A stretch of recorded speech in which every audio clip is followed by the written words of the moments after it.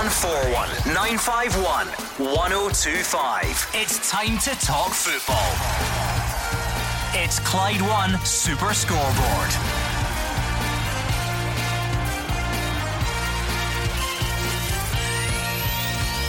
Good evening and welcome to Clyde One Super Scoreboard. As the country moves towards shutdown, Scottish teams are warned to stop training. One Scottish Premiership player is urging his fellow pros to use this time to prepare for life after football, and Clyde are hopeful their cup payday against Celtic can keep them going through these difficult times. I'm Gordon Duncan. Joining me in the studio is Gordon Dalziel, and somewhere else joining us, thanks to the wonders of modern technology, is Roger Hannah. Roger, how are you? I'm not too bad. Difficult days ahead, as you say, Gordon. Difficult times for everyone, and at a time when it's very difficult to look ahead with any certainty about what's going to happen in Scottish football, it's maybe a time to look back, as you said at the top of the hour. 10 years ago to the day, a fantastic victory for St Mirren. We're looking for calls from St Mirren supporters who remember it, maybe Celtic supporters who remember it, and if anyone can remember, what happened to Rangers that night? I'm sure you'll tell us in due course. Gordon Dalziel, you are here. We're taking all the necessary precautions. You and I have had to travel separately, not allowed to, even though we're from the same neck of the woods. We pulled into the car park at the same time. Kept away from you. I didn't get the joys of your Joe Longthorne soundtrack on the way in. We were in separate vehicles, but we're here and we're ready to try and give people their football fix. Well, Gordon, I'm going to start with a serious note. After 10 plus years of doing Super Scoreboard, you usually get days when you're driving in thinking, oh, this is going to be a hard night. You're not looking forward to it. I have missed the listeners. I've missed the show in the sense of them phoning in. I don't care if they're going to slag my nose, my hair, my ability. I'm not bothered. I am delighted to be here. Roger Hannah, what does self-isolation look like? You're going to have to paint the picture. Hugh Keevins has been working from home for the last couple of shows. He was describing in great detail his man cave. He's got his little rack of white and blue collared shirts lined up behind him so that he's good to go. What sort of surroundings are you dealing with this evening?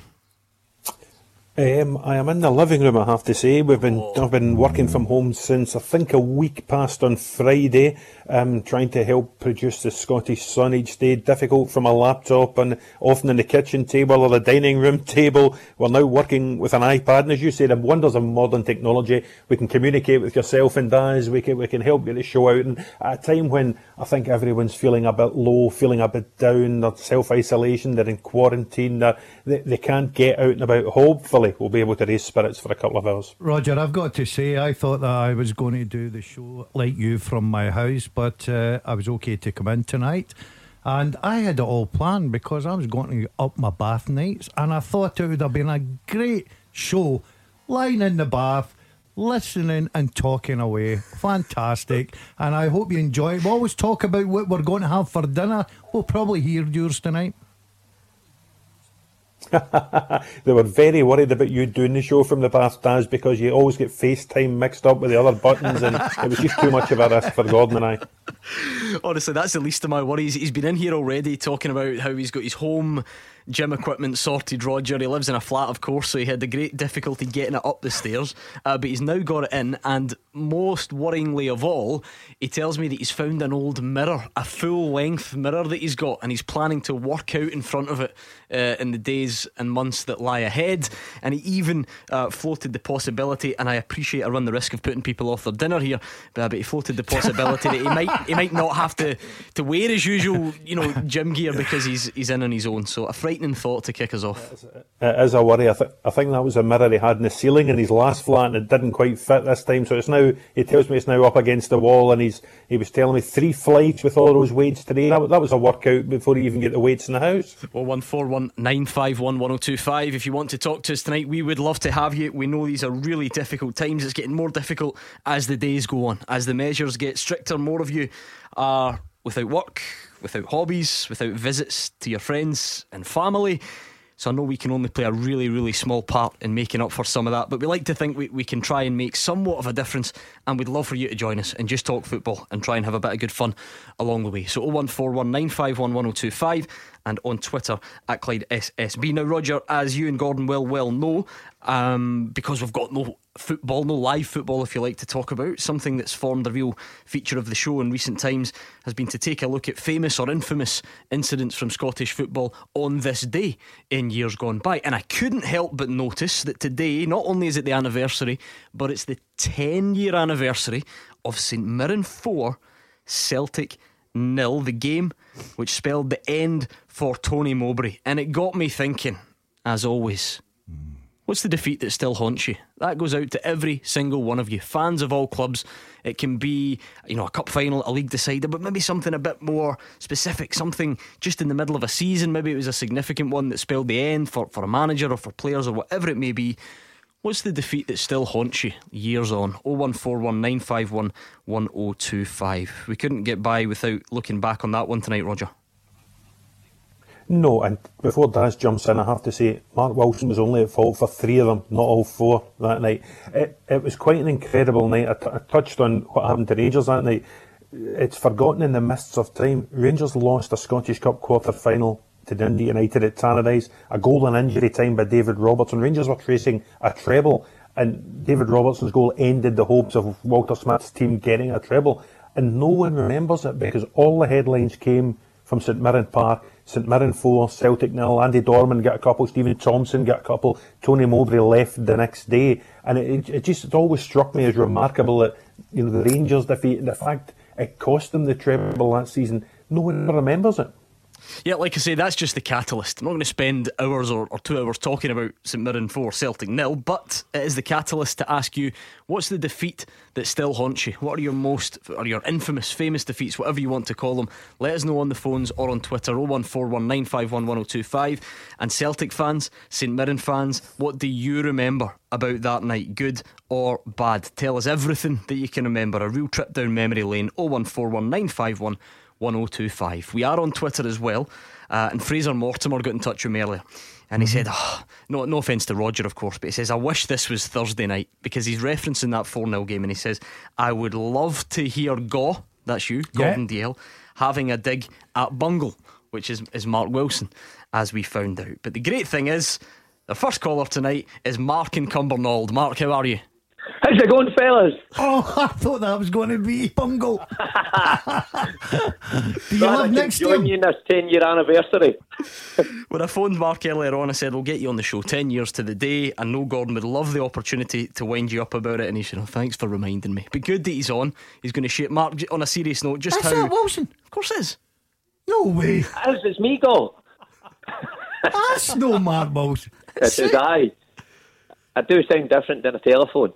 Oh, so you. But listen, you played differently on the pitch.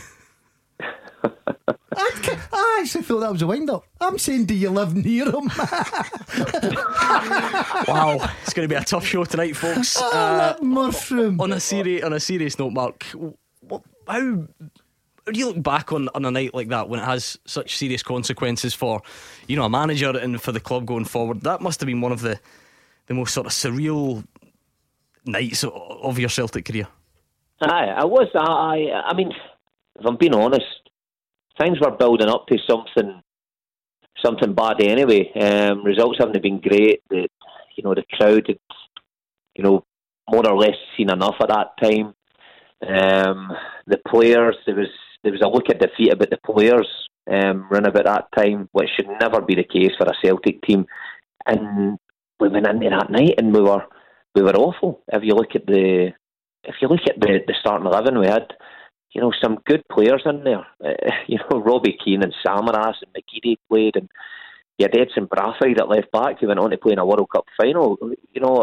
So Ki Sung Young, who played many years in the Premiership. So a good side, but that just epitomised everything that was going wrong at the club at that time. And to lose a goal, I think it was close to half time, was a disaster. And when you see some of the goals we lost after that, they were awful. Did they come down your end, your side? By the way, yeah, it did, didn't it? By the way, Dorman scored 2, and I think he was playing left mid that night. So I was in a bit the mixed as anyway for a couple of them. That doesn't surprise me. And it is a defeat that then obviously costs Tony Mowbray's job, Mark. Explain the sort of timeline of that. You know, what it was like in the dressing room after. Did you know that was coming? How does it play out over the following day or two?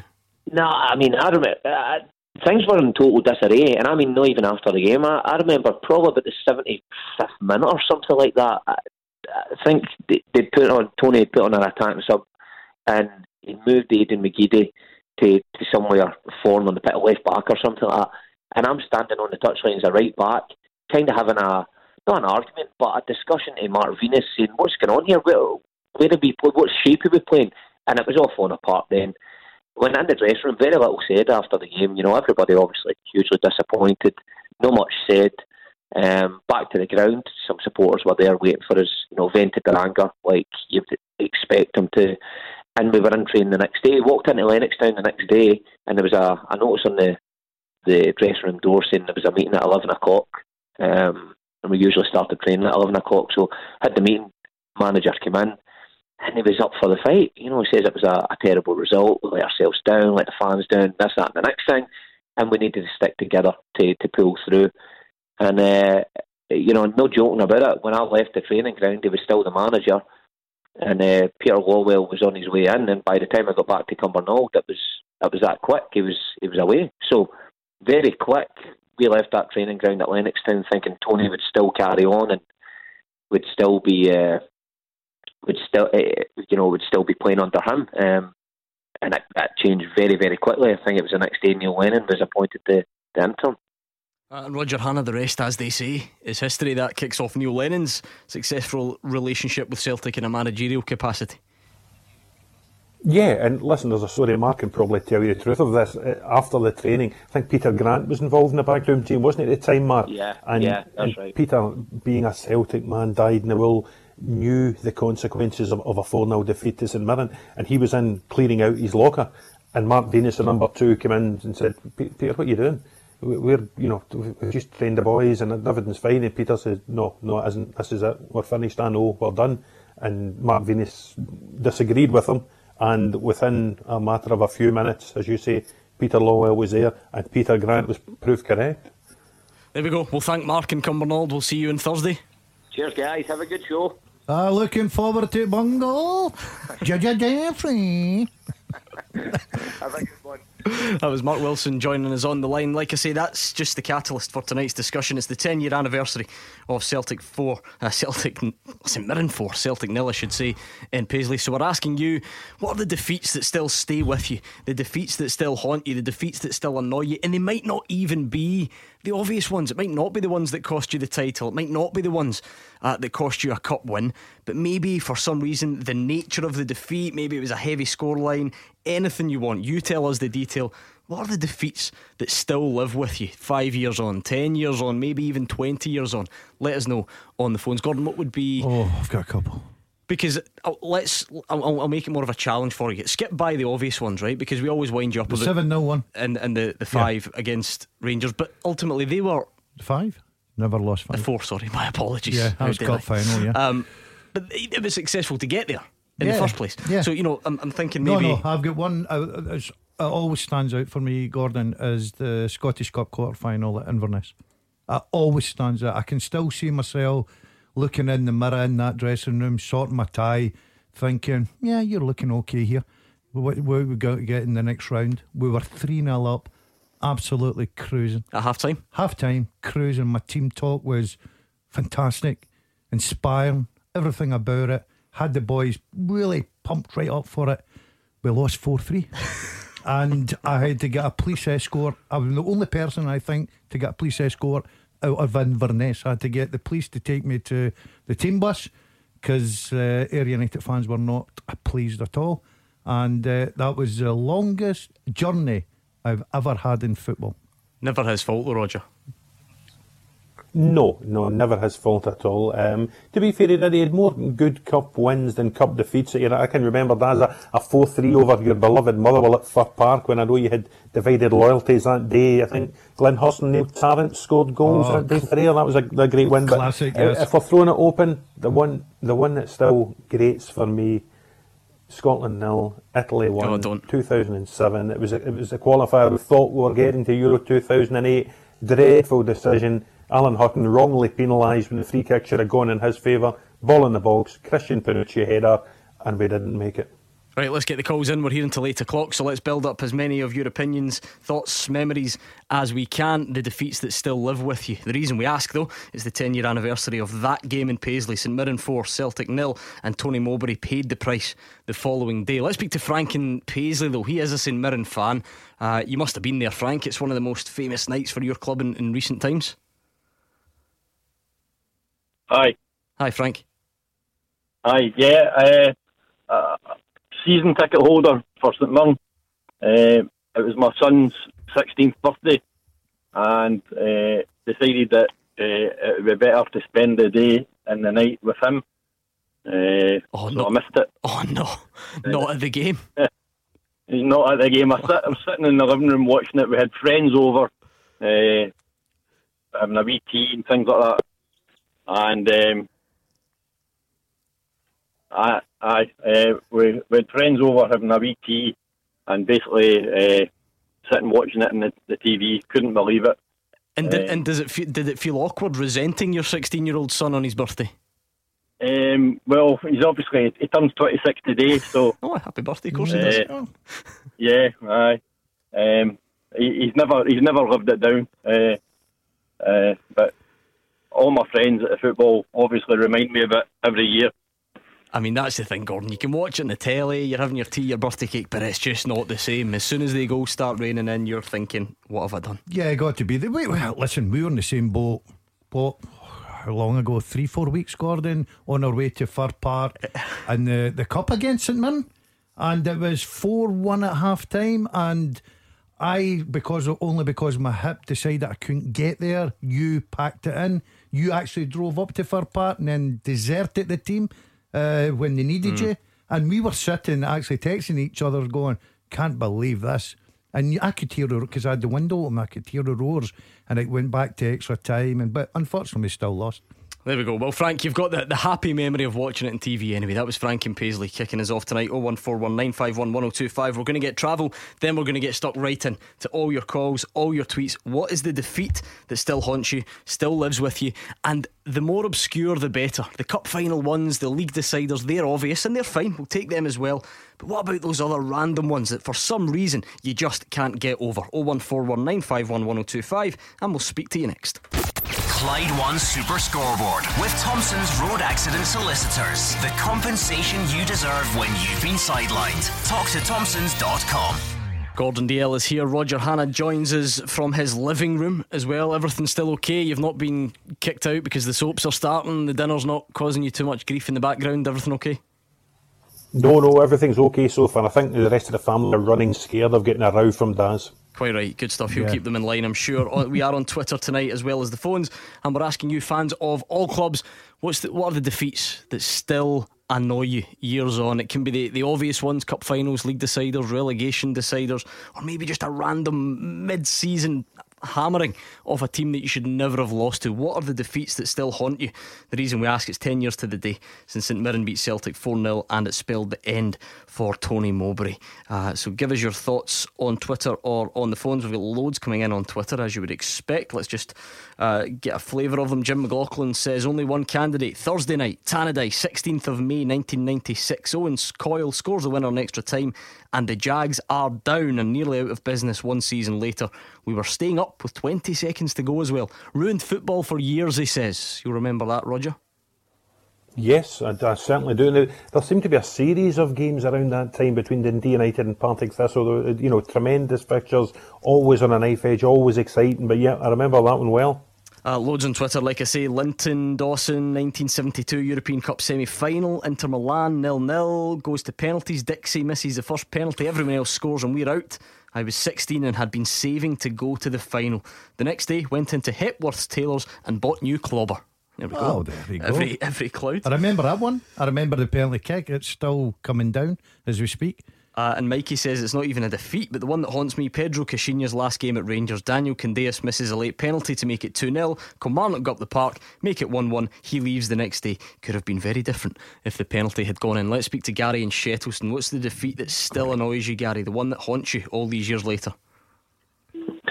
Well, years later on, Gordon Dalziel love this one. Go on, Scott Gary. McDonald.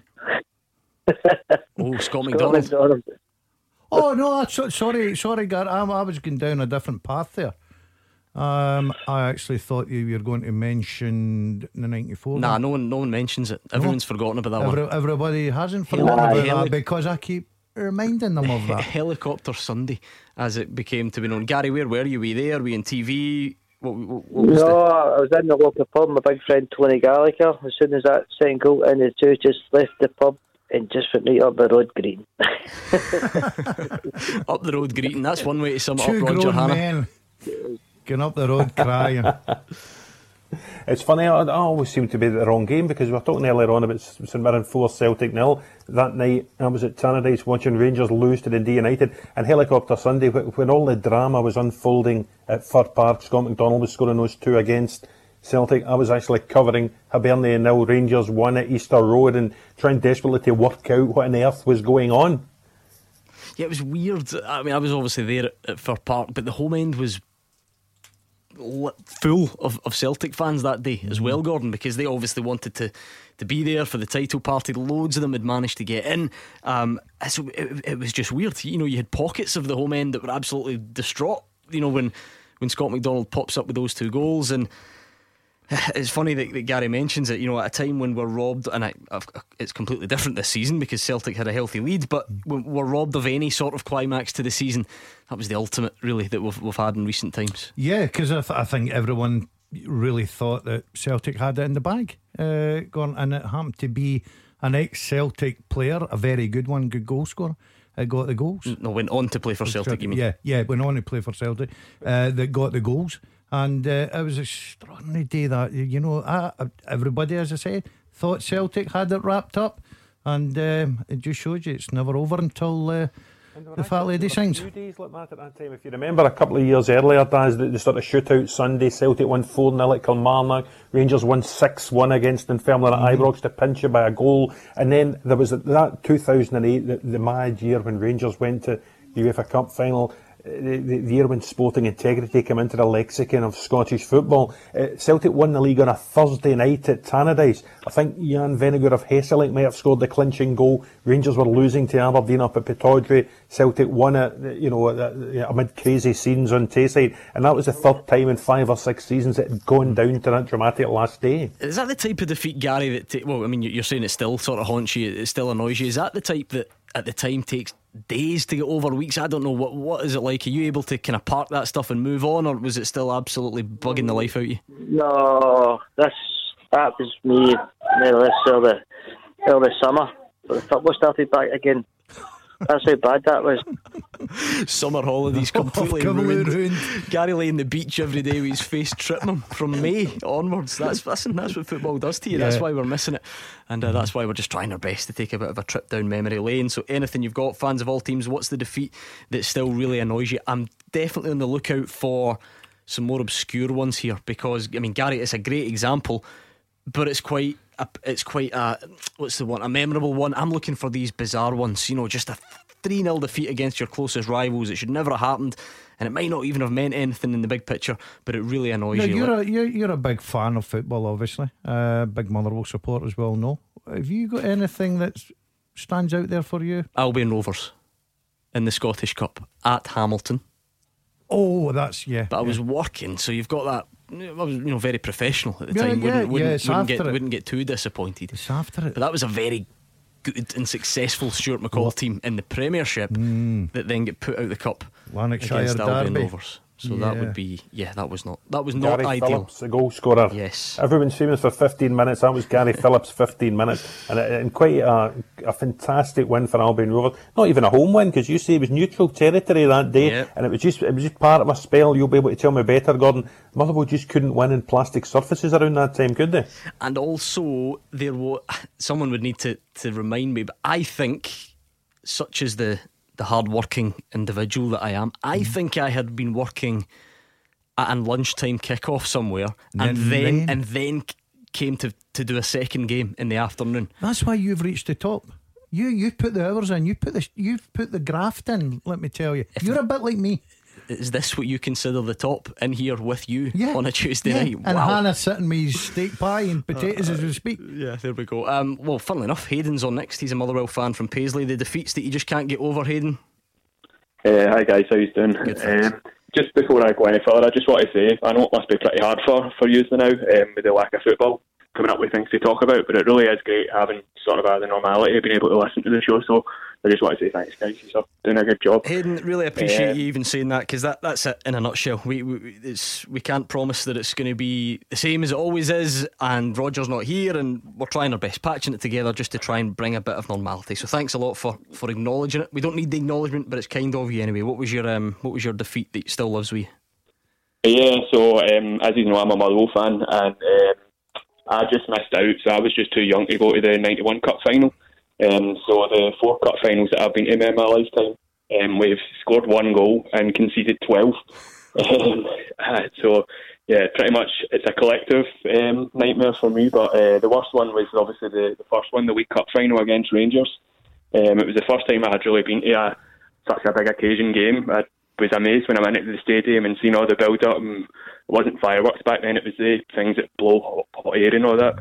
And then after about, was it 7 minutes or something, was it Bert Conterman scored an absolute screamer from about 40 yards out. Oh, I and remember that was heartbreaking, man. That was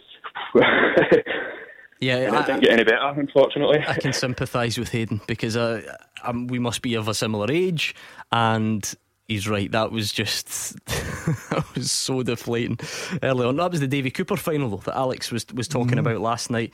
I'll be honest, you want to know which cup final defeat annoys me the most?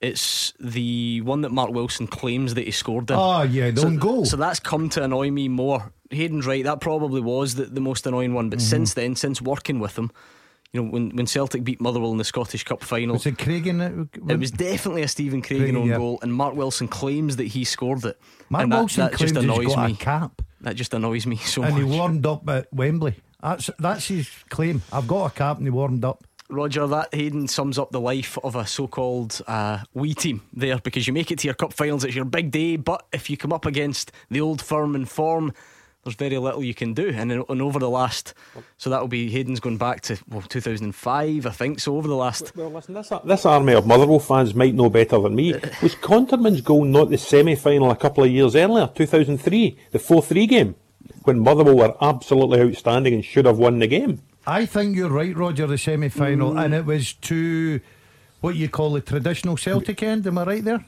No, hold on. Yeah, because the final was a 5-1 game. Yeah, Did Morris Ross. Kyriakos not score a couple? Ross, who's now at Motherwell, scored a goal as well. Yeah, we've just been to that many cup finals, we're getting mixed up here, Roger. Hayden, you want to come back in? Yeah, I was hoping to actually get on Friday and talk about the best games that I can remember, because I've been watching them on YouTube for about the past 3 weeks in a row, the playoff final against Rangers, to put a bit of a positive note on it. But yeah, that's been keeping me going, watching our better performances, I suppose. No, that's the thing, the wonders of the wonders of modern technology. You can dig these things up. Gordon, I'll tell you, if people are listening and you look at your football, I went back to the olden days. Sir Matt Busby, Lanarkshire man, made his way down at Manchester United. I saw a film there. I sat and I watched it yesterday. Style of management, the way the players used to train, it was incredible. What a fantastic watch. Yeah, I think you were right, Roger, on the detail. YouTube tonight. There's only one Motherwell game to watch, really. Motherwell 6, Hibs 6, surely. Very true indeed. You were right on the detail. That's right. We can let Hayden off of that. He's obviously trying to remove it from his memory, erase it from his memory, which is understandable. Let's take another one. Stephen's in Paisley. What's the defeat that still haunts you, Stephen?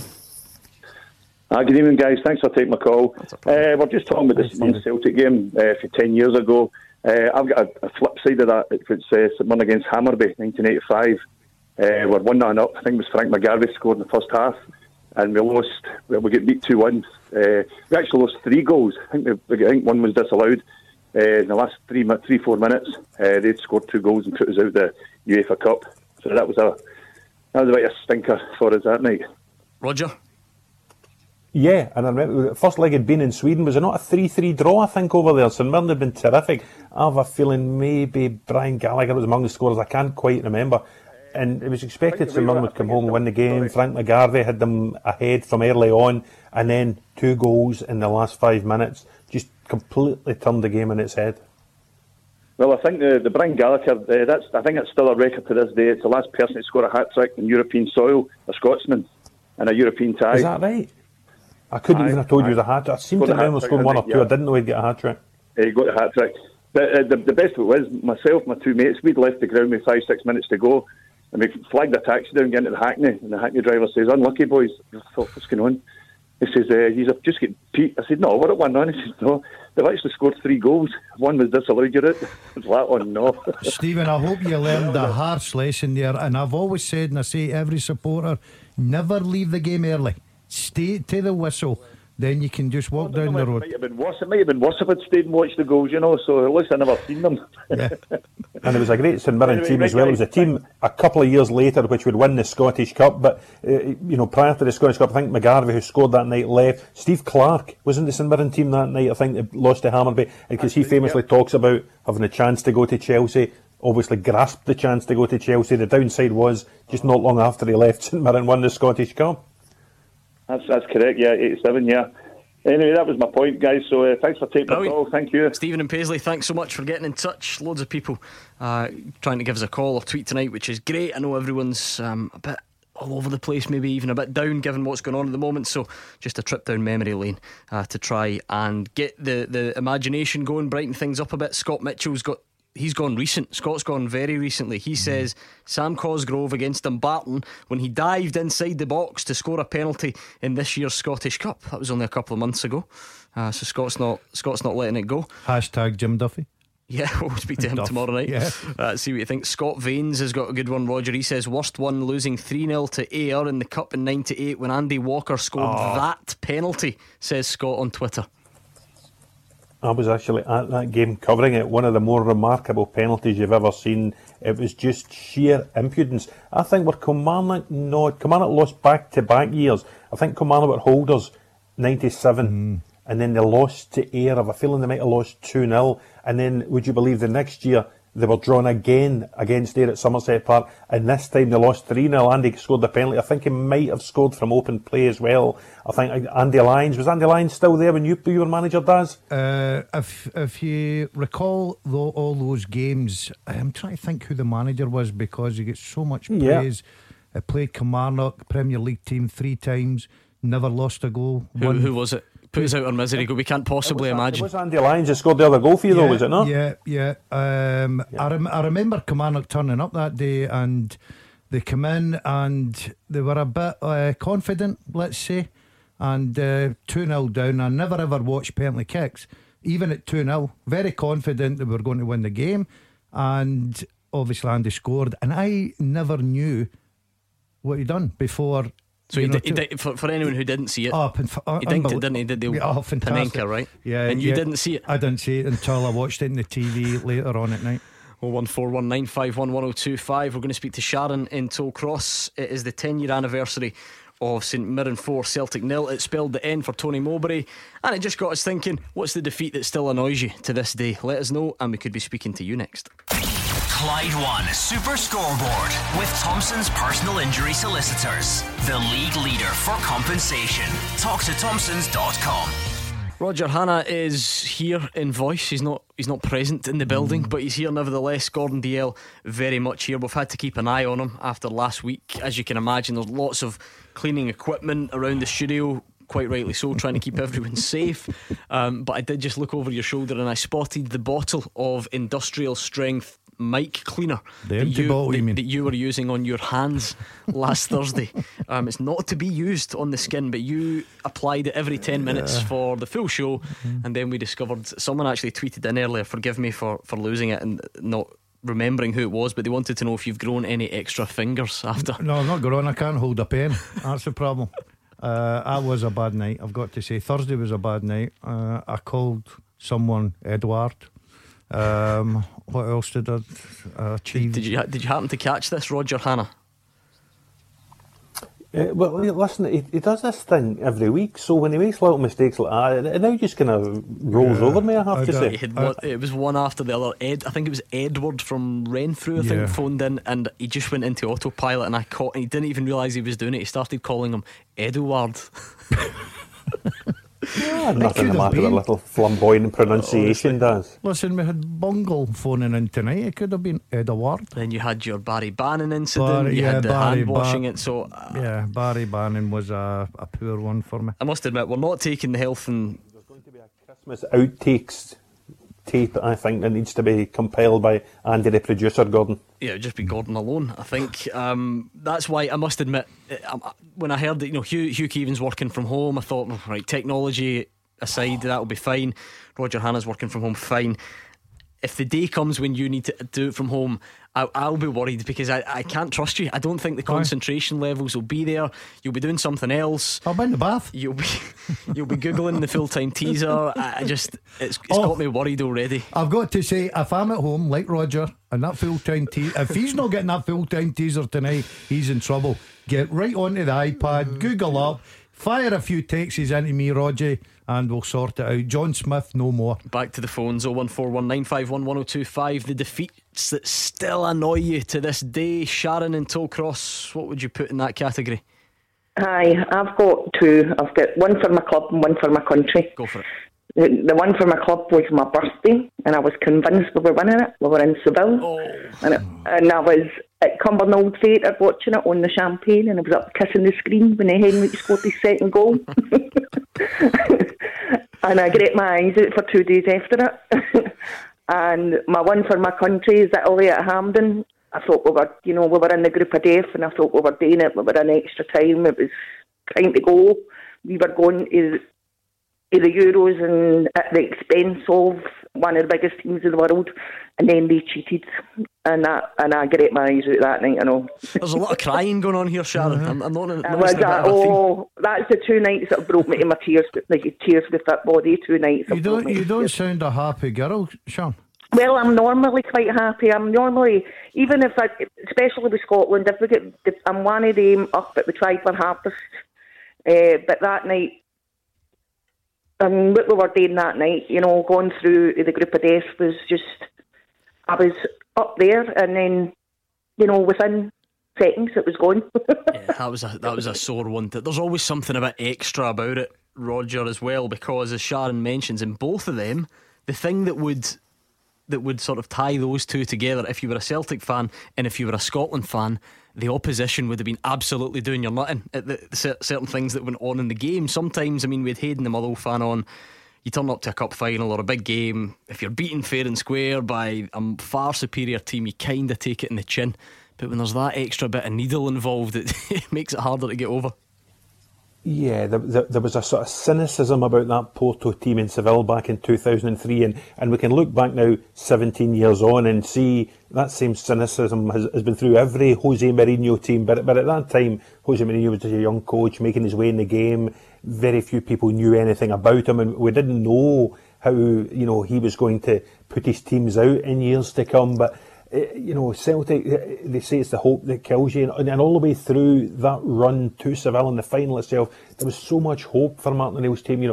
They beat Blackburn away, they won at Anfield, they beat the likes of Stuttgart, even in the semi-final, having drawn at home with Boavista. They got that late winner when Henrik Larsson scored in Porto to go through, and it almost seemed written in the stars they were going to win, particularly when Larsson scored the 2 goals in Seville. And then it's so cruel, as Sharon says, the Celtic supporters felt it so deeply just because of the dramatic nature and the kind of cynical way Porto performed. So was that on your actual birthday, Sharon, or was that a birthday celebration? It was on my actual birthday, and I was on the champagne till 4 o'clock in the afternoon. So basically you think about it every year, you can't shake it. Oh aye, every time it's my birthday I think about that. It's just horrible. I was mega proud of them, but even the interview with Henry after it, and he held his medal and he went, I didn't come here for that. On it, Sounding happy now, Sharon. but that's football. That's what it does to you. It ruins your birthday forevermore if a result doesn't go your way. Thank you very much to Sharon in Tollcross. You look confused. What's wrong with you? No, I'm just thinking Just your normal face. I'm just thinking of any football matches that's ever ruined my birthday, and I've had a few birthdays. I'm not getting any at all. All right, well, I think that's a very niche topic for another day.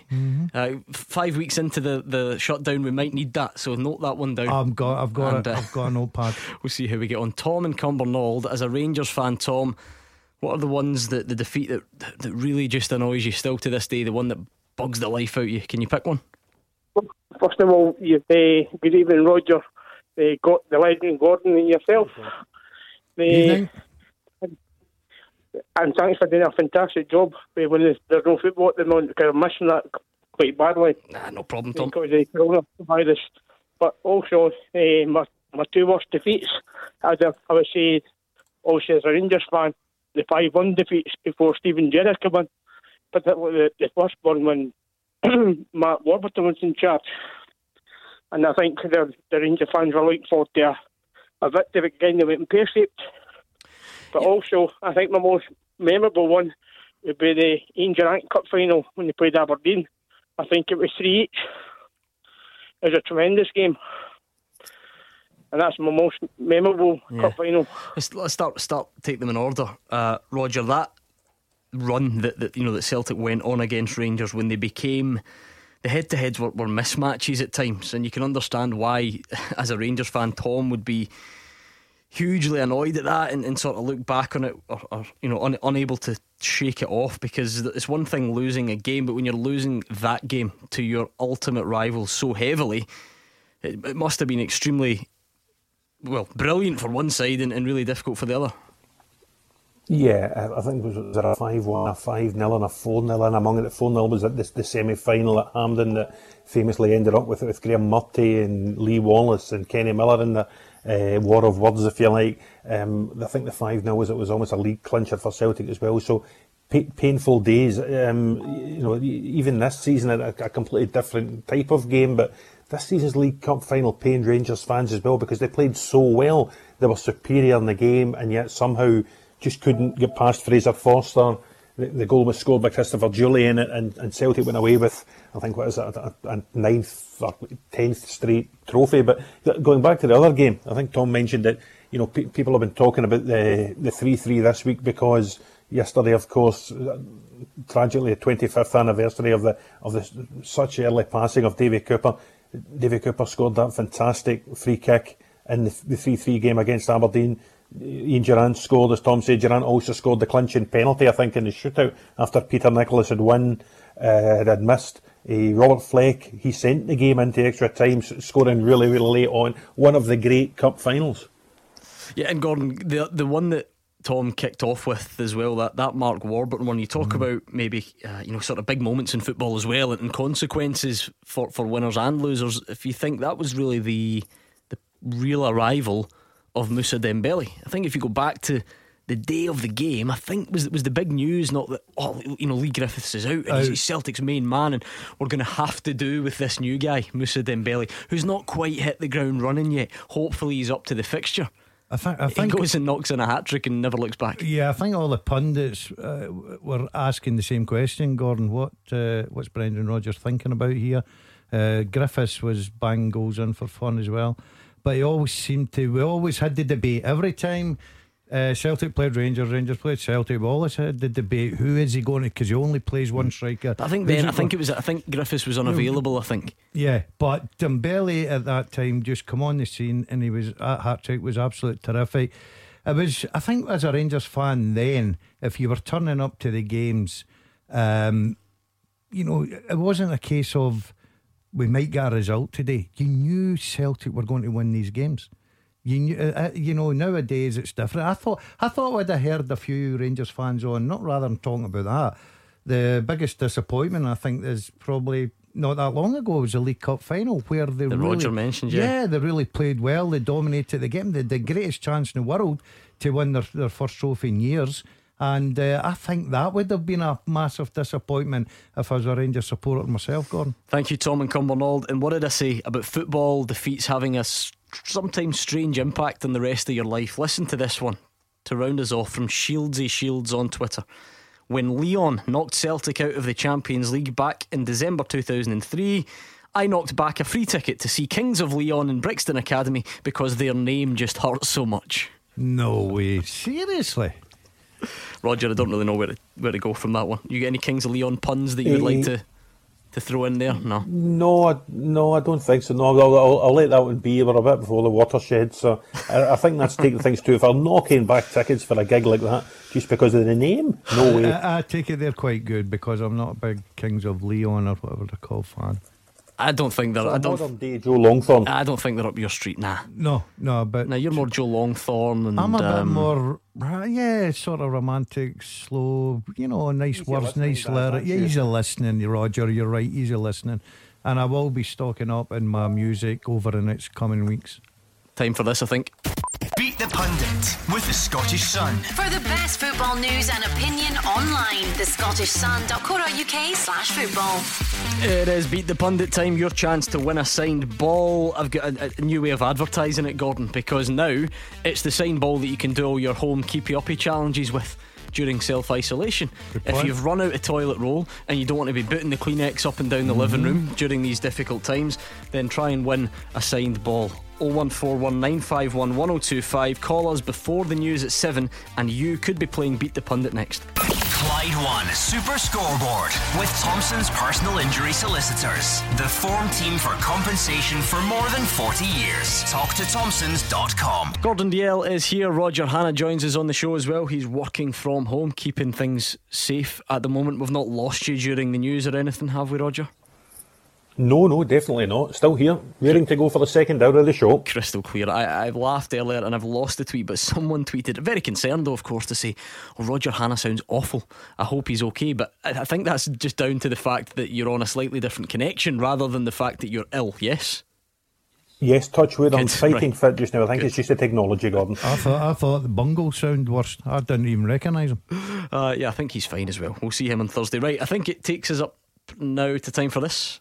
Beat the Pundit with the Scottish Sun. For the best football news and opinion online, thescottishsun.co.uk/football. We do actually have some Scottish football coronavirus breaking news for you that will bring you as soon as we're done with Beat the Pundit. Let's speak to tonight's contestant first though. He is John and he's from East Kilbride. How are you tonight, John?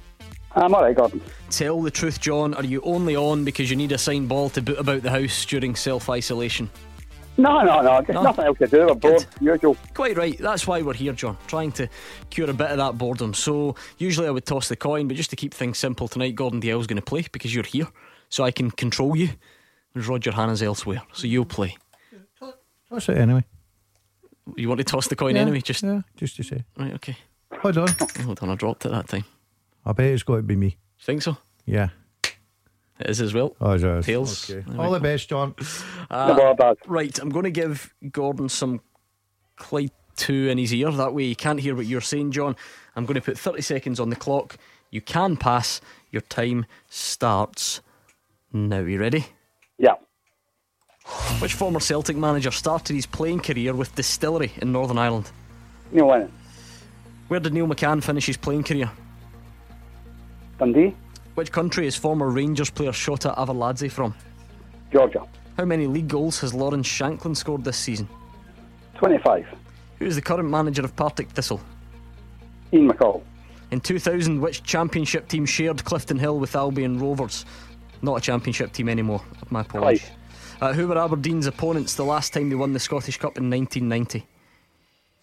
Celtic. Okay. Let's bring Gordon back. Gordon, can you hear us? Yeah, I can. Yep. Alright, same set of questions to you. Great stuff. Your time starts now. Which former Celtic manager started his playing career in Northern Ireland with Distillery? Martin O'Neill. Where did Neil McCann finish his playing career? Pass. Which country is former Rangers player Shota Arveladze from? I know that one. Pass. How many league goals has Lawrence Shanklin scored this season? 26. Who is the current manager of Partick Thistle? Ian McCall.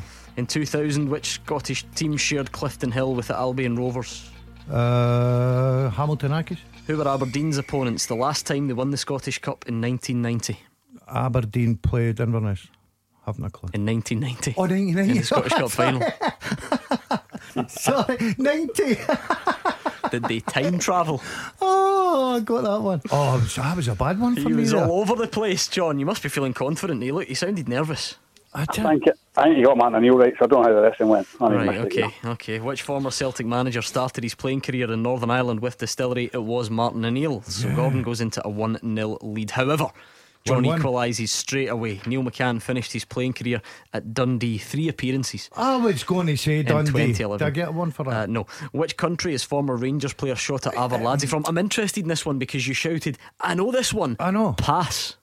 Would you care to explain I the thought- thought process? I was thinking past maybe a new country, but it was Arveladze. I do know it. I can't believe I don't. I can't. You don't? Yeah, what does it start with?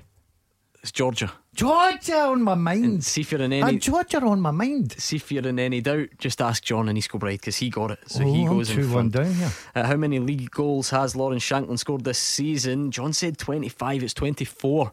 There might even be a steward's inquiry in that one because it's very close, but none of you got 24. Who is the current manager of Partick Thistle? Ian McCall. You both got that. Oh, no, I'm beat. So John stays in front. In 2000, which team shared Clifton Hill with Albion Rovers? Would you know that, Roger? I thought it was Hamilton Accies. Dumbarton. Apparently. Was it really? Yeah, I didn't know that myself. Producer Andy's nodding. If it's No, wrong, you it just was blame him. never Just blame Dumbarton. him if it's wrong. Yeah, well. No, it was not. Well, there we go. None of you got it anyway. Well, I've got a good chance in the next one. Who were Aberdeen's opponents the last time they won the Scottish Cup in 1990? When were Inverness Cally Thistle formed, Roger? 95. Right, so Yeah. so it wasn't them then? Highly doubtful. No, it was Celtic. It doesn't matter to me And because I'm John beat. got it. 1, 2, 3, 4 4-2. for John, and only a 2 for Gordon DL.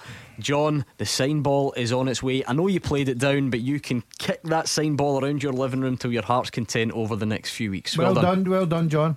No problem, lads. Cheers, Gordon. Brilliant. Well done. That was John in East Kilbride. I don't count John, these explain ones. yourself. That was terrible. That was really poor. I was a bit poor, I've got to say, but I'm not really counting these ones, Gordon. Oh, is it null and void at the moment? Is yeah, it? Right. yeah. Okay. We'll just decide that once the season gets up and running again with my results. But I'm not really. I'm delighted because I love to give out a wee bit of present there. I'm usually miserable with my balls, so it's nice to just give one out.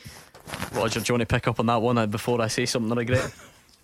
I nearly fell off the couch at that. I just have to advise John, if you are going to get the ball and kick it about the living room just now, take all the ornaments and the vases out the way first. I've already felt the wrath of Mrs. Hannah for such things in the last 10 days. Oh, really? I don't know what have you been kicking around the living room? Toilet roll? Oh, well, you've got, if you're self-isolating, you've got to entertain yourself. A few indoor games that should maybe be played outdoors. Yeah, that's understandable. Right, we do have some breaking news. It's not great news. Unfortunately, Portsmouth tonight have confirmed that Ross McCrory has tested positive for coronavirus. As you'll know, the Rangers man is currently on loan at Portsmouth, where 4 other players have also contracted the virus. The squad members have shown mild or no symptoms and are self-isolating, but the news tonight is that Ross McCrory has tested positive. I mean, Roger, that's disappointing news. We wish him all the best. We wish him a really speedy recovery. But at the same time, it's maybe it was a matter of time before we heard of confirmed cases among Scottish footballers, because we've been a bit light on that so far, and the way things are heading, as disappointing as it is, and as much as we hope he's on the mend, maybe there's an element of it being a matter of time.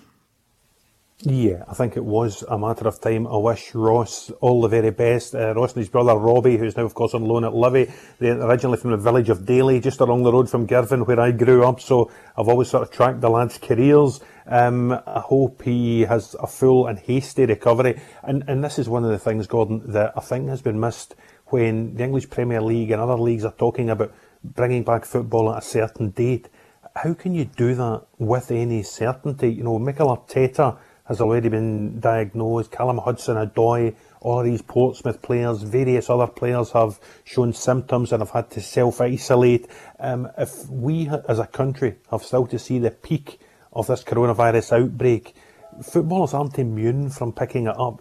So how on earth can people think football teams are going to get back to playing football when members of those teams are just as likely to contract this disease as any other members of the public? I think it's fanciful to set dates where we might be playing football again. Yeah, that's it, Gordon. And I don't detect too much of this, but maybe this should come as a message to anyone out there who still thinks that we can just play it behind closed doors. We can just resume things and we can play it behind closed doors. How do you do that if the players aren't safe, if the players aren't healthy? Nobody's safe, Gordon. Absolutely nobody's safe. You've just got to, go by the government rules, follow what the instructions that you're getting, and hopefully we'll all get through this as best as we possibly can. But you're right, footballers are the same as everyone else. They can pick this up, and that shows you tonight.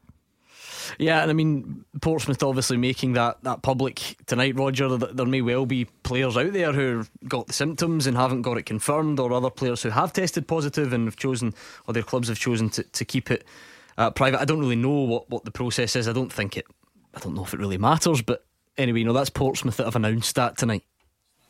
Yeah, and I think other clubs, both north and south of the border, will be in touch with this yet. I think it was the last count, it was 5 La Liga teams in Spain who had players who had tested positive for coronavirus, including 5 at one team at Valencia. Several Serie A stars, including the likes of Paulo Dybala, Juventus, have tested positive. So for me, it is not safe to start putting dates when football or any other professional sport can restart. You see, the Tokyo Olympics have been postponed. Obviously, Euro 2020 has been postponed, and I think you will be looking beyond the summer before we could even look at any professional sport restarting in this country and in Western Europe. Yeah, I'm about to break one of my own rules here and be an absolute hypocrite, because I sometimes think that we compare different sports and different situations too readily, and it's very difficult to do that because you're dealing sometimes with apples and oranges. However, the fact that the Olympics, and remind me when that was due to start, Roger?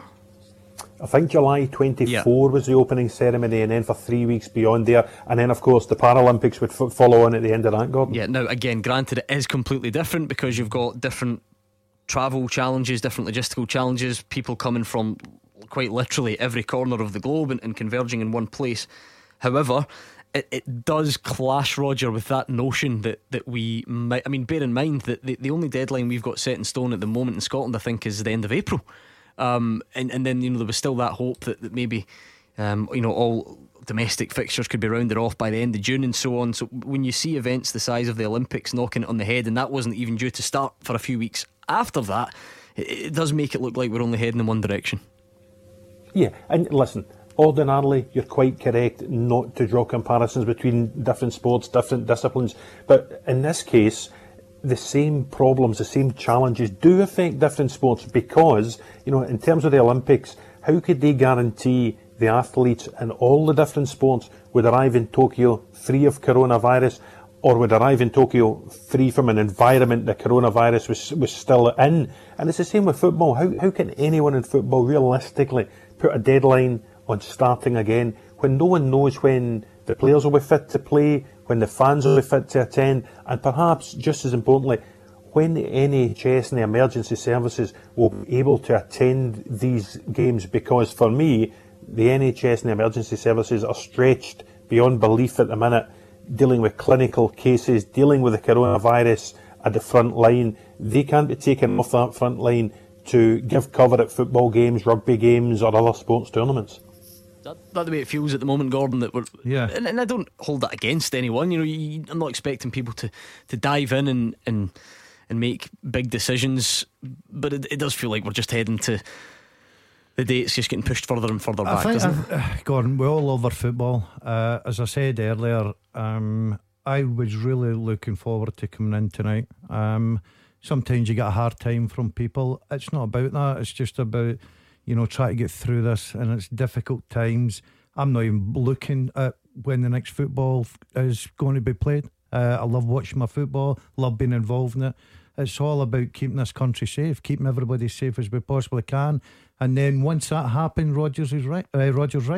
Then we'll look at what is not important just now. It's football. Yeah, and the thing is, Roger, football can be a hugely important vehicle though for messages as well, and you've seen it in social media today. You've seen message from Neil Lennon, for instance, to the Celtic fans. I know the Scottish FA have been doing a lot, getting the likes of John McGinn and other players to record messages and put it on social media to try and get the message across. So if it helps, that's what we're here for as well. Something that's worth bearing in mind to all of you who are listening out there, and maybe if you've not quite fully got across, what this virus can be like. Portsmouth have made it quite clear tonight that 5 members of the squad now have tested positives. All 5 of them had only mild or no symptoms, but have been self-isolating now in accordance with government guidelines. So just in case you need a wee football example, Roger, to give you a nudge, don't think just because you've not got the symptoms you're safe to go about and be reckless. The message is fairly clear. I know there's certain industries might be struggling with it at the moment, but it's fairly clear. Stay at home, protect the NHS, save lives. That's the way the statement ends from Portsmouth. Yeah, and listen, it's not fairly clear, it's abundantly clear. The Prime Minister outlined it last night, the First Minister outlined it again today, and all the clubs as well, be it Neil Lennon or Stephen Gerrard or Scott Brown or John McGinn or whoever it is. I see Motherwell putting a statement out this morning, the SFA have put statements out, Portsmouth tonight. I'm sure all your clubs have put it out as well. There's, Ross County as well, I noticed today. It's hugely important that you heed the government advice. You quarantine yourself, you stay at home, don't break any of the rules. And the longer we do this, the safer we'll all be, and the quicker we'll go over this crisis. Not just the biggest crisis to grip Scottish football in our lifetimes, probably the biggest crisis to grip our country in our lifetimes. Okay, these are strange times indeed. We're trying to just give you a bit of a football fix, but of course there will be times we need to deal with the serious elements of it as well, and maybe even try and get the message across using football as that vehicle as well. So it is strange times, bear with us. We're just doing our best to try and keep you company, because it's going to be tough old times for people, maybe locked away, not going to work, not seeing their pals, not seeing their family. So it's 6 o'clock for as long as is possible. Turn us on and get in touch, and we can have a bit of fun football memories together. Brendan is a Celtic fan in Carntyne at the moment. Hi, Brendan. Hi guys, how we doing? Not bad, Brendan. What's on your how mind? First of all, best wishes to Ross McCrory. Hopefully him and everybody else that's going through this makes a speedy recovery. Yeah, well said. The couple of points. First thing, being on the St Mirren game 10 years ago, obviously a terrible night. I remember sitting watching the telly, but I believe everything happens for a reason, and we got Neil Lennon as a manager out of that, and Neil's going on to prove what he's done. Regards to Tony Mowbray, I think at the time when we took him on, he was probably the outstanding candidate, for what he'd done at his previous at West Brom and at Hibs. So I don't bear any ill will to Tony Mowbray, because my memory of Tony Mowbray is not the short period he was Celtic manager. My memory of Tony Mowbray is the way he conducted himself in the tragic circumstances he found himself in as a player at Celtic. So I wish that guy nothing but the best. Going on to defeats, which still sort of rankle with you. Wasn't a defeat. It was we actually won the game 4-3 against Juventus, but not going forward to which seems a lifetime ago, the second group stage of the Champions League. That was a euphoric moment to just sort of to bring you straight back down. And incidentally, guys, that game has been shown tonight on BT Sport at 8:30. For anybody that wants to sort of get a bit of football after you guys are finished. There we go, Roger. That sums up the madness of football, because Brendan, and I'm twisting his words a little bit to be fair, but the St Mirren loss has almost become a positive for Brendan, because it was the result that got Neil Lennon, and the victory, the Juventus, what should have been a high then turns out to be a low. So try keeping up with that roller coaster of emotions. Yeah, what I will say is I quite agree with Brendan. Some great archive football on the television these nights when there's no live sport to be going with. Tony Mowbray, it was a strange appointment. I don't think he was the best candidate at the time, if you remember, Brendan. Celtic wanted Owen Coyle, couldn't lure him away from Burnley, who were headed for the English Premier League. They wanted Roberto Martinez, who was fantastic at Swansea at that stage. He ended up going to Wigan in the English Premier League and winning the FA Cup. And I think Tony Mowbray was third choice at the time. For me, he was at West Brom. I don't think at that stage of his managerial career he was ready for a job the size of Celtic. I actually think 10 years on, he's doing a wonderful job at Blackburn Rovers, and had the season not been brought to a halt, and it was, he might well have got Blackburn Rovers into the promotion playoffs at the top end of that championship, which, given the budget he's working on at the minute, it would have been a phenomenal achievement. So I think Tony Mowbray now would actually have been far better placed to be Celtic manager than Tony Mowbray was 10 or 11 years ago when he got the job. Yeah, I think you're right, Roger. I think nothing beats a bit of experience, and I'm sure that, you know, we've had Steven Gerrard coming up here for his first job, and I'll bet you that if he continues in management, which I think he will, and he looks back in, you know, 5-6 years time, you realise things that you would have went about your business a lot differently. Even at my level, when I started out, you think, right, I'm going into management. I remember the first year thinking, well, this is a completely different job. It's so hard. You were taking everything on board, and I was very fortunate to end up being a manager for over 13 years. And you look back and you think, I wished I had that experience in my locker at that time. And you're right about Tony Mowbray. Played against him a few times. Terrific lad, I've got to say. But sometimes you've just got to take a step back, and that's what happened at Celtic. And you're right, what a job he's doing at Blackburn just now. Brendan and Carntine, thanks so much for getting in touch tonight. 01419511025 if you want to join Brendan on the lines. We are on Twitter at Clyde SSB, and you need to get your pen and paper ready, because I've got a full-time teaser for you. We're looking for 10 answers tonight. Get the good lady in the living room, Roger. There are a few clubs involved. 10 answers, and I'll give you the question next. We're also going to hear from a Premiership footballer who believes that his fellow pros should be using this time to prepare for life after football. We'll hear from him next. Clyde One Super Scoreboard with Thompson's personal injury solicitors. Getting you full compensation is their goal. Talk to Thompsons.com. Gordon DL and Roger Hanna here, keeping you company tonight. I'm Gordon Duncan, as always, trying where possible to give a little bit of a football fix back during these difficult times. Unfortunately, the breaking news tonight is not good news. Portsmouth has confirmed that Ross McCrory has tested positive for coronavirus. The on loan Rangers player is amongst a few players at Pompey who've got the virus at the moment, despite having mild to no symptoms. So we obviously wish him well. Lots of you getting in touch on Twitter. Stacey Mills wishing him a full and speedy recovery. Stevie Chalmers, good luck to the boy, hope he recovers. Trivia Studios, all our prayers for a speedy recovery. Stay safe, everyone. That is the message. I know this is not exactly where you come to get a lecture about the way you should behave, but football can be an important vehicle for getting messages across. So if we can play any small part in urging you to just be responsible and look after yourself, which will in turn look after others, then we wouldn't hesitate to do that. So Roger and Gordon are here, and it is time for them to tackle tonight's full-time teaser. The chemistry's different though, I've noticed this. I mean, Hugh Keevins has been working from home. There's not that same teamwork, the eye contact, the mutual understanding on the full-time teaser. You're going to have to deal with modern technology and Roger from his living room. Yeah, well, I've got to say, and to the people that are listening, and I just feel it's time that you've got to tell the truth, Gordon.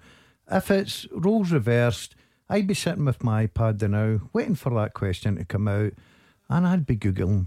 But knowing Roger Hanna, there's absolutely no chance that will happen. Roger, I think we're going to have to get you to take an oath live on air that you will not cheat on this full-time teaser, because I can hear your laptop going in the background. So that's got me concerned, I must admit.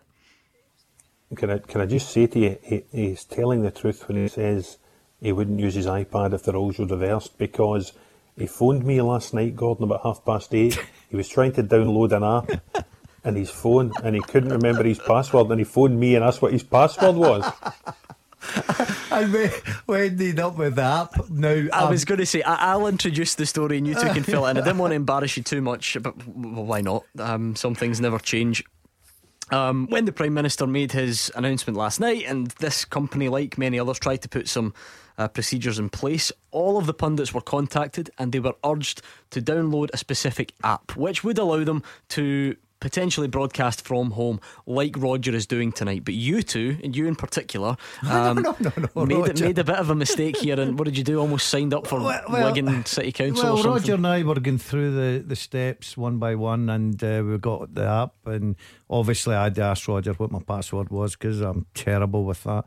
So we eventually got there, Gordon. Then we get the app up and we're saying to each other on the phone, that's it, we're there. And then there's three sort of boxes, choices, and I says, Roger, what do we do now? And Roger says, no, he says, I'm not going into this. He says, I'll wait till tomorrow, just in case I make a mess of it. And then after a little while, Alison phoned up, found out that we were in the wrong app. We were actually in Wiggins Council app. So we would have got our bins emptied a bit quicker than normal. But Hannah was involved. It's a long run for those council boys for Wigan to come up and lift your bins in Motherwell Dance. I missed mine on Sunday morning as well, raging. You know the way I could hear the lorry, it woke me up, and I thought, I need to go out and put them out. And just as I ran to the window, I could see them driving out the end of the street, and they are full. And that's you to next week. That's me, stuck. A victim to that rota as well. Don't get me started. Anyway, right to tonight's full-time teaser. Eric Duff has sent it in. Thanks a lot to Eric. And the address you need is fulltime@Clyde1.com. I don't mean to make light of a serious situation, but some of you have got a lot of time in your hands, so why not make up a full-time teaser and send it into the show? I don't think this is anywhere near as difficult as some of your previous Tuesday efforts. So Roger, Hannah, you better not be cheating. And Gordon Dale, I actually think some of these are right up your street as well. Go. Eric says, can you name the last 10 players to win Motherwell's Player of the Year and have also played for Rangers or Celtic? So can you name the last 10 players to win the Motherwell Player of the Year award and have also played for either Rangers or Celtic? Scott McDonald. Yes. Roger, I'll take one from you. I have to say the late great Phil O'Donnell. Yes, 1992. Stephen Pearson. No. I like Eric's research as well. He's very, very specific, very particular. He says this is according to the Wikipedia page of Motherwell's Player of the Year award. So there we go. What was that one? Tom Boyd's too far back, is it? Tom Boyd is correct. Stephen Hughes is not. Stephen Hughes? Nope. Right, there's we can hear Roger. Can you give us a time, Gordon? I think we're going back a good few years. Yeah, it's the last 10. Depending how you get on, I will reveal the time frame a bit later on. Paul Lambert? Yeah, alright, we'll leave it there. That's a good start because you've got 4 of the 10. You can play along with us, remember. Send us a tweet. We're looking for the last 10 players to win Motherwell's Player of the Year award and have also played for either Rangers or Celtic. Tom Boyd, Phil O'Donnell, Paul Lambert and Scott McDonald. 4 down, 6 to go. Easy as that, right? You're going to get. I fancy your chances of that one. I must admit, I don't always have full faith in you, but I do on this one. Let's hear a bit from Livingston's Chris Erskine, because he says he believes it's important players use their time off to build a good platform for life after football. Sounds very sensible. He's been running online personal training courses trying to help people stay fit when they're in the house, and he hopes that they'll help the clients as much as they'll help him. I think this period where we've got a wee bit of time off, if you're ever going to start something, probably now is the time to do it, where you've got that extra bit of time. So it's obviously for me something I would like to go into after football, and it's uncertain times with the football as well.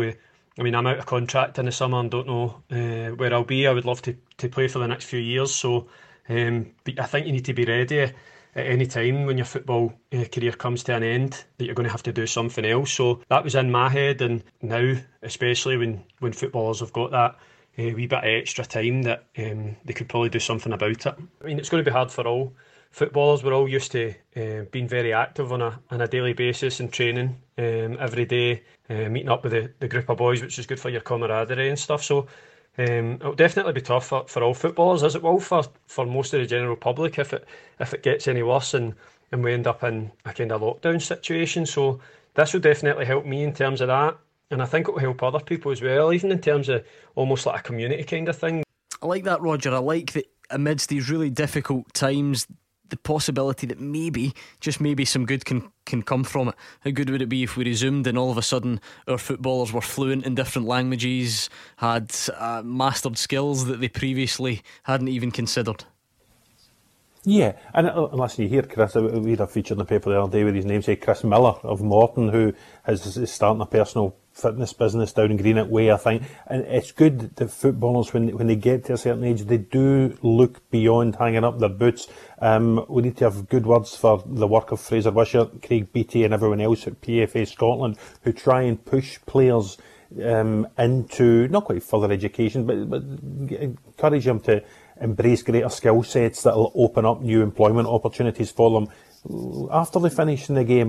People in the old days, they went into coaching or management, or they opened a pub. now players have all manner of different opportunities after the game's finishing, and it's good to hear guys like Chris Erskine, like Chris Miller, like so many others who are already, well, still playing at a high level in the game in Scotland, are already looking beyond that and planning for the rest of their lives. Which reminds me, how's the vlog coming along? You said you were thinking about getting the Lycra on, setting up the bike, maybe doing a Peloton style spin class from the living room. How any further forward? Yeah, I'm getting there, Gordon. Yeah. I'm getting my wee gym all set up, and I'll be coming soon, and I'm sure everybody's looking forward to it. It's what it's all about. Everybody's looking forward to it, believe me. Yeah, I just need to know how to set it up, really. That's a good starting point. But I'll tell you what, Roger Hannah is my hero. No, Roger, I am not impressed with you. Do you realise what you've just done, Roger? You've spoiled what I thought was guaranteed fun towards the end of the show. Tell him. When you were talking about our PFA, Fraser Wishart, who was a hero at Motherwell, won the Player of the Year and played with Rangers reserves. He's right, I'm afraid. He's right, Roger. I thought it was nailed on. I thought you two would have missed it out, and at the end I would have dined out on it for at least 30 seconds at the end of the show. Well, there doesn't need to be that eye contact or the intuition, but even for all these miles apart, we can feed each other answers. Brilliant. What about you, Roger? I mean, Gordon's going to vlog with his Lycra on. Are you thinking about taking up any new hobbies, learning any new skills, bit of cookery, bit of DIY, languages? I'm not too sure. I'm reasonably busy during the day. We are actually home working. But the keeping fit aspect of it, Daz was very jealous when I told him about the treadmill in the back room. So a bit of that, wee bit outdoors, wee bit of the fresh air. We're keeping busy so far. Okay, good to hear it. Got to keep body and mind healthy during these difficult times. Let's speak to Malcolm in Maryhill. Hi, Malcolm. Hi there, how you doing? Not too bad at all, Malcolm. How are you? Yeah, well, thanks. Listen, thanks for keeping the show going. You're keeping a lot of insane people saying at the moment. Trying our best, Malcolm. Trying our best. Thanks, what have you got for us tonight? I was I was thinking, you talked about one of them. There's a club one and a country one, actually. In fact, it's two country ones. The Italy game. I've listened to the show for years, 20 odd years or longer than that. I've never even felt compelled to call up, but I'm still angry about it. That's why I decided to phone up. That Italy thing. That is the worst decision anybody's ever seen in the history of football. That was dreadful, absolutely dreadful. People were in tears about that for months. The best part of it is, though, I've got a mate, he's got an Italian restaurant in Glasgow. I used to go and eat at least once every week. He didn't charge me. I didn't go for 3 years after. 3 years? 3 years I didn't go. Just resented everything about Italy. Never ate pasta again. Yeah. Well, that was on the TV the other night, actually. There was a show on about that. I think McLeish got a phone call or something, didn't he, for some anonymous Italian journalist saying that everyone in Italy was saying that UEFA simply wouldn't let one of the major European powers not go to the final. I think France were in a precarious position as well at that time as well, or something. And Malcolm's right, Roger. Is that not the way? That's the way the story goes, certainly, because we were in the group with Italy and France, and there is a claim that someone suggested, oh come on, you don't think they were going to have a Euros without Italy or France, do you? Yeah, well, we're in a group with Italy, France and Ukraine, who had been 3 of the 8 quarter-finalists at the World Cup finals in 2006. So that tells you the scale of the task that Alex McLeish's team faced. And we came so close. That infuriating day, a Saturday night at Hampden, as Malcolm talks about, the injustice against Alan Hunt and the goal by Christian Panucci. And of course, Big Alec tells his story subsequently that an Italian journalist called him and alleged that people at UEFA didn't want Scotland at the finals. Finals were going to be Central European. They were split between Switzerland and Austria in 2008. They wanted Italy there. They wanted France there. They got Italy and France there. What was the club one, Malcolm? It was the other national one is, of course, I don't know if you mentioned it, Kane's equaliser on the 2-2 game. Wasn't a defeat, but that was a kicker. That was horrible. That was club one. A Rangers fan, I remember, going for 10 in a row. And the game that sticks out for me, the sorest one, I still remember, I think we got beat 1-0 by Kilmarnock at Ibrox. And we had 2 or 3 games left in the season. Roger might remember the details of it. It was a penultimate game. Ali Mitchell scored late on for Kilmarnock. That swung the whole thing back in Celtic's favour.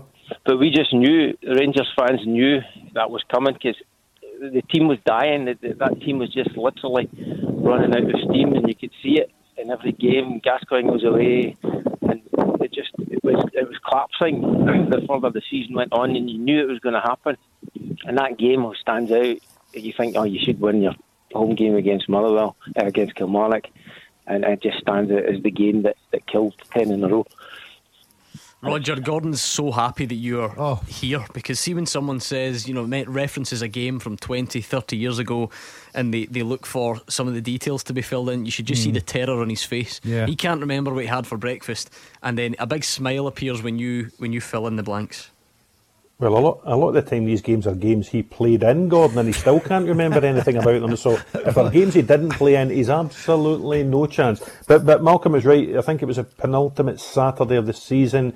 Rangers were at home to Kilmarnock. Ali Mitchell scored very, very late. It looked as if it was going to peter out 0-0. Ali Mitchell won it. It handed Celtic the initiative. Celtic, I think, actually dropped points on the Sunday. I think they were maybe away at Dunfermline. Craig Falconbridge scored for Dunfermline.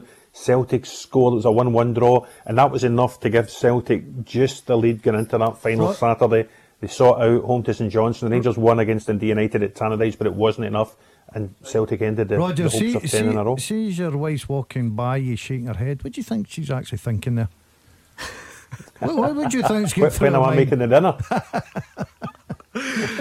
Malcolm, forgive me, just to take you back a couple of minutes, did you say that you've listened for years and this is the first time that you've been compelled to phone in? I remember listening to Clyde commentary, Richard Parks and all that stuff. I'd like to hear some of that old vintage stuff. Malcolm, I'm going to use you as an example and see to everyone I speak to at the moment that says, why Super Scoreboard still on at the moment? What are you going to talk about? I'm going to tell him about Malcolm and Maryhill, who's never phoned in before, and this week of all weeks, when there's no football, he phones in for the first time. That's why we're here, Malcolm. You've summed it up. You've got it in a nutshell. That was Malcolm in Maryhill. Thank you so much for getting in touch tonight. We'll hopefully hear from you again, Malcolm. Hopefully we've not put you off for life. No, thanks a lot, Magic. I'll definitely maybe not wait 30 years till I phone again. Good man. 30 days. We'll speak to you soon. That was Malcolm in Maryhill. Right, Eric Duff has sent this question in tonight, and he says, can you name the last 10 players to win Motherwell's Player of the Year awards, their own award, and have also played for either Rangers or Celtic? You've got Scott McDonald, Paul Lambert, Phil O'Donnell, Tom Boyd, and I'm gutted to say you've already got Fraser Wishart. What about Lee McCulloch? No, Roger, I'll take one from you. I'll give you two, okay. And the two who have been mentioned in the show already. Davy Cooper? No. Bobby Russell?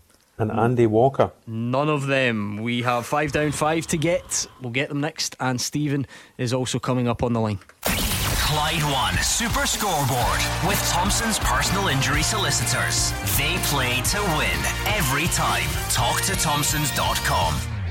We're on the home straight in tonight's Clyde One Super Scoreboard. Roger Hannah has broadcast ever so professionally from his living room. He's not upset the family too much. Dinner must be almost on the way by now, Roger, though. I don't really know. I've been isolated in here since just before 6 o'clock. I've absolutely no idea what's happening in the rest of the house. A bit like the rest of the day, really, Gordon. Yeah, best place for you, I would suggest. Gordon Dale, you are in the studio with me. Unlucky for you. The question on tonight's teaser is this. A big thank you to Eric Duff, by the way, for sending it in fulltime at Clyde1.com. If you're struggling for something to do at the moment, make a question up, send it in to us, and we'll try and read it out on the show. So he says, can you name the last 10 players to win Motherwell's Player of the Year award and have also played for Rangers or Celtic? You've got Tom Boyd, Fraser Wishart, Phil O'Donnell, Paul Lambert and Scott McDonald. I must say, some good attempts coming in on Twitter for this one. Scott Liddell has got one of the tough ones that you're still looking for. Colin Moffat has thrown in 3 what you would say very good guesses, but none of them are right, so they can't be that good, but close enough from Colin. Educated guesses. What have you two got for me? I've got one. I always said they're a goalkeeper. Ali Maxwell? Yes. Boom. Come on, Roger. What about another goalie? What about Andy Gorham? No. I shouted him. I went for an older goalie, John Spencer. Nope.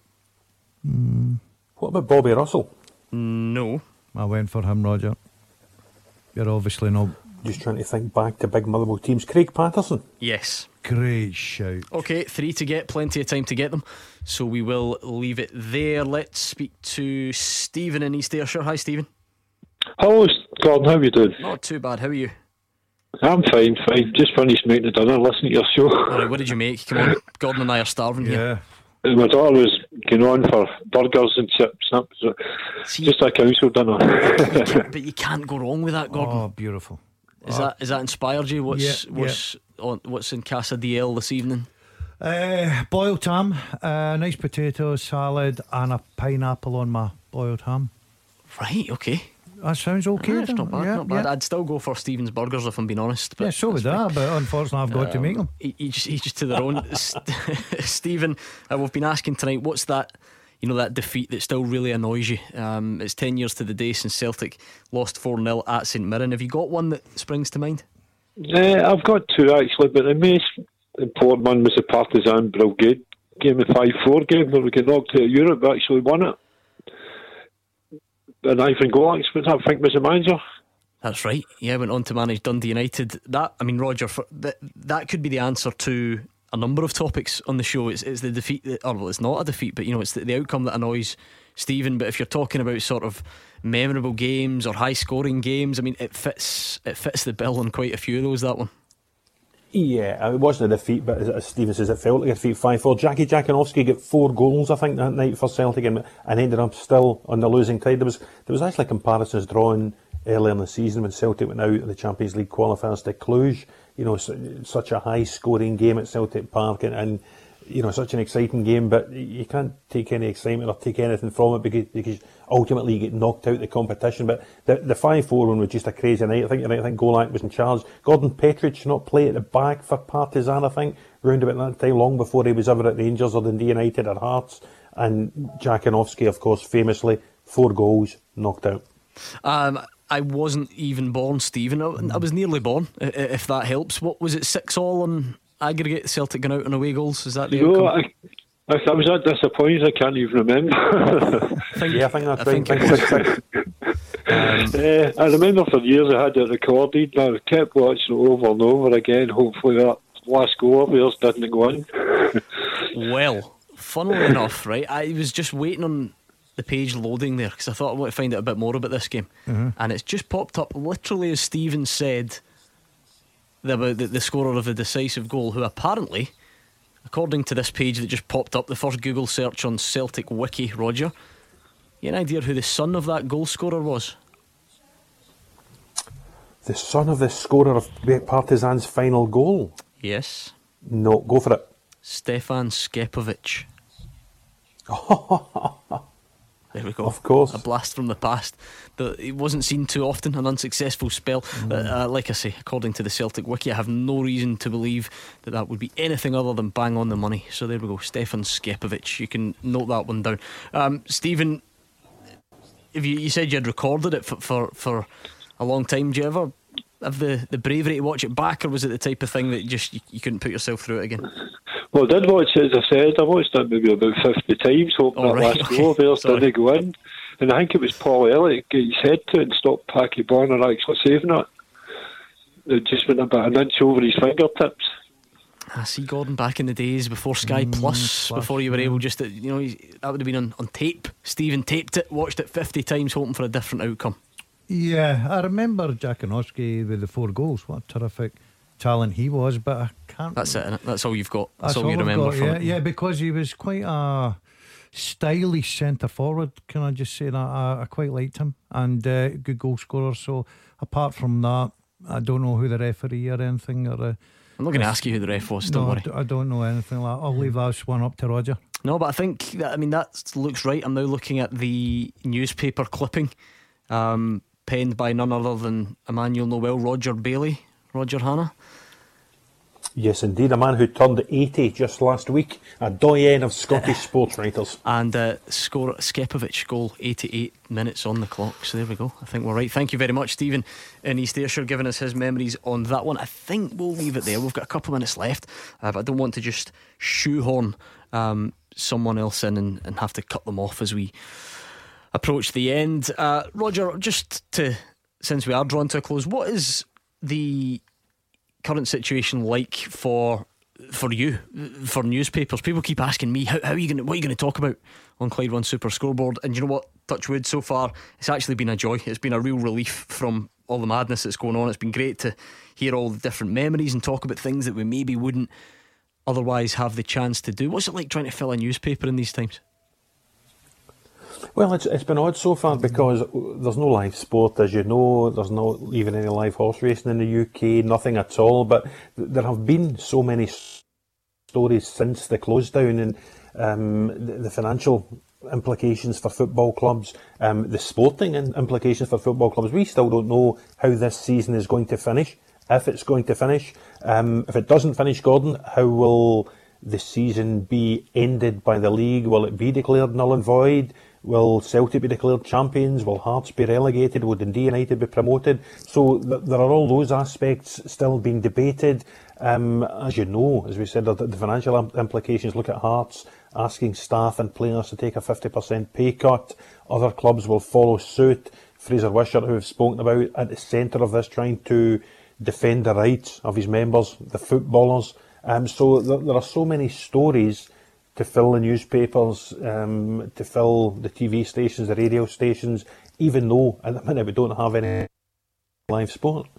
Yep, that's the power of football. We don't need live stuff to keep us going. So let's round off tonight's teaser where we've got the chance. We're looking for the last 10 players to win Motherwell's Player of the Year award, and have also played for Rangers or Celtic. Tom Boyd, Fraser Wishart, Craig Patterson, Ali Maxwell, Phil O'Donnell, Paul Lambert, Scott McDonald. 3 to get. Stephen McManus? No.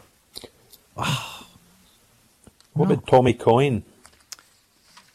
Tommy Coyne, yes, is indeed one of them. And did you know he signed for Celtic on this day in 1989? So there we well go. Done, Roger. Tied everything together. So Tommy Coyne, two to get. Yep. We're going back to the 70s here now.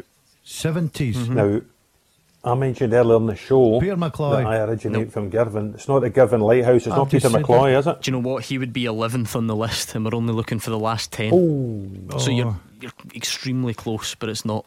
Bobby McKean. Nope. So 1978 he won Motherwell's Player of the Year. 1978. Who was playing with Motherwell in 1978?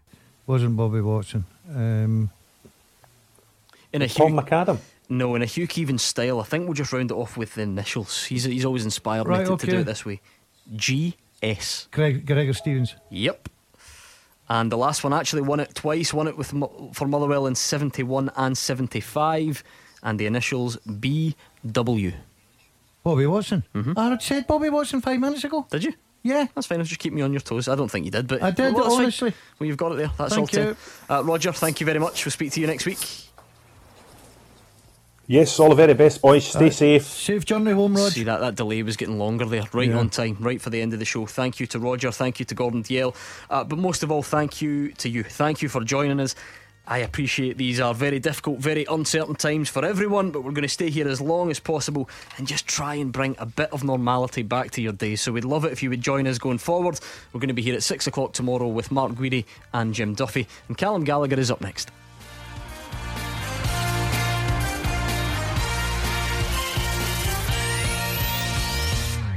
Clyde One Super Scoreboard with Thompson's personal injury solicitors. Compensation you deserve. When there's been foul play, talk to Thompsons.com.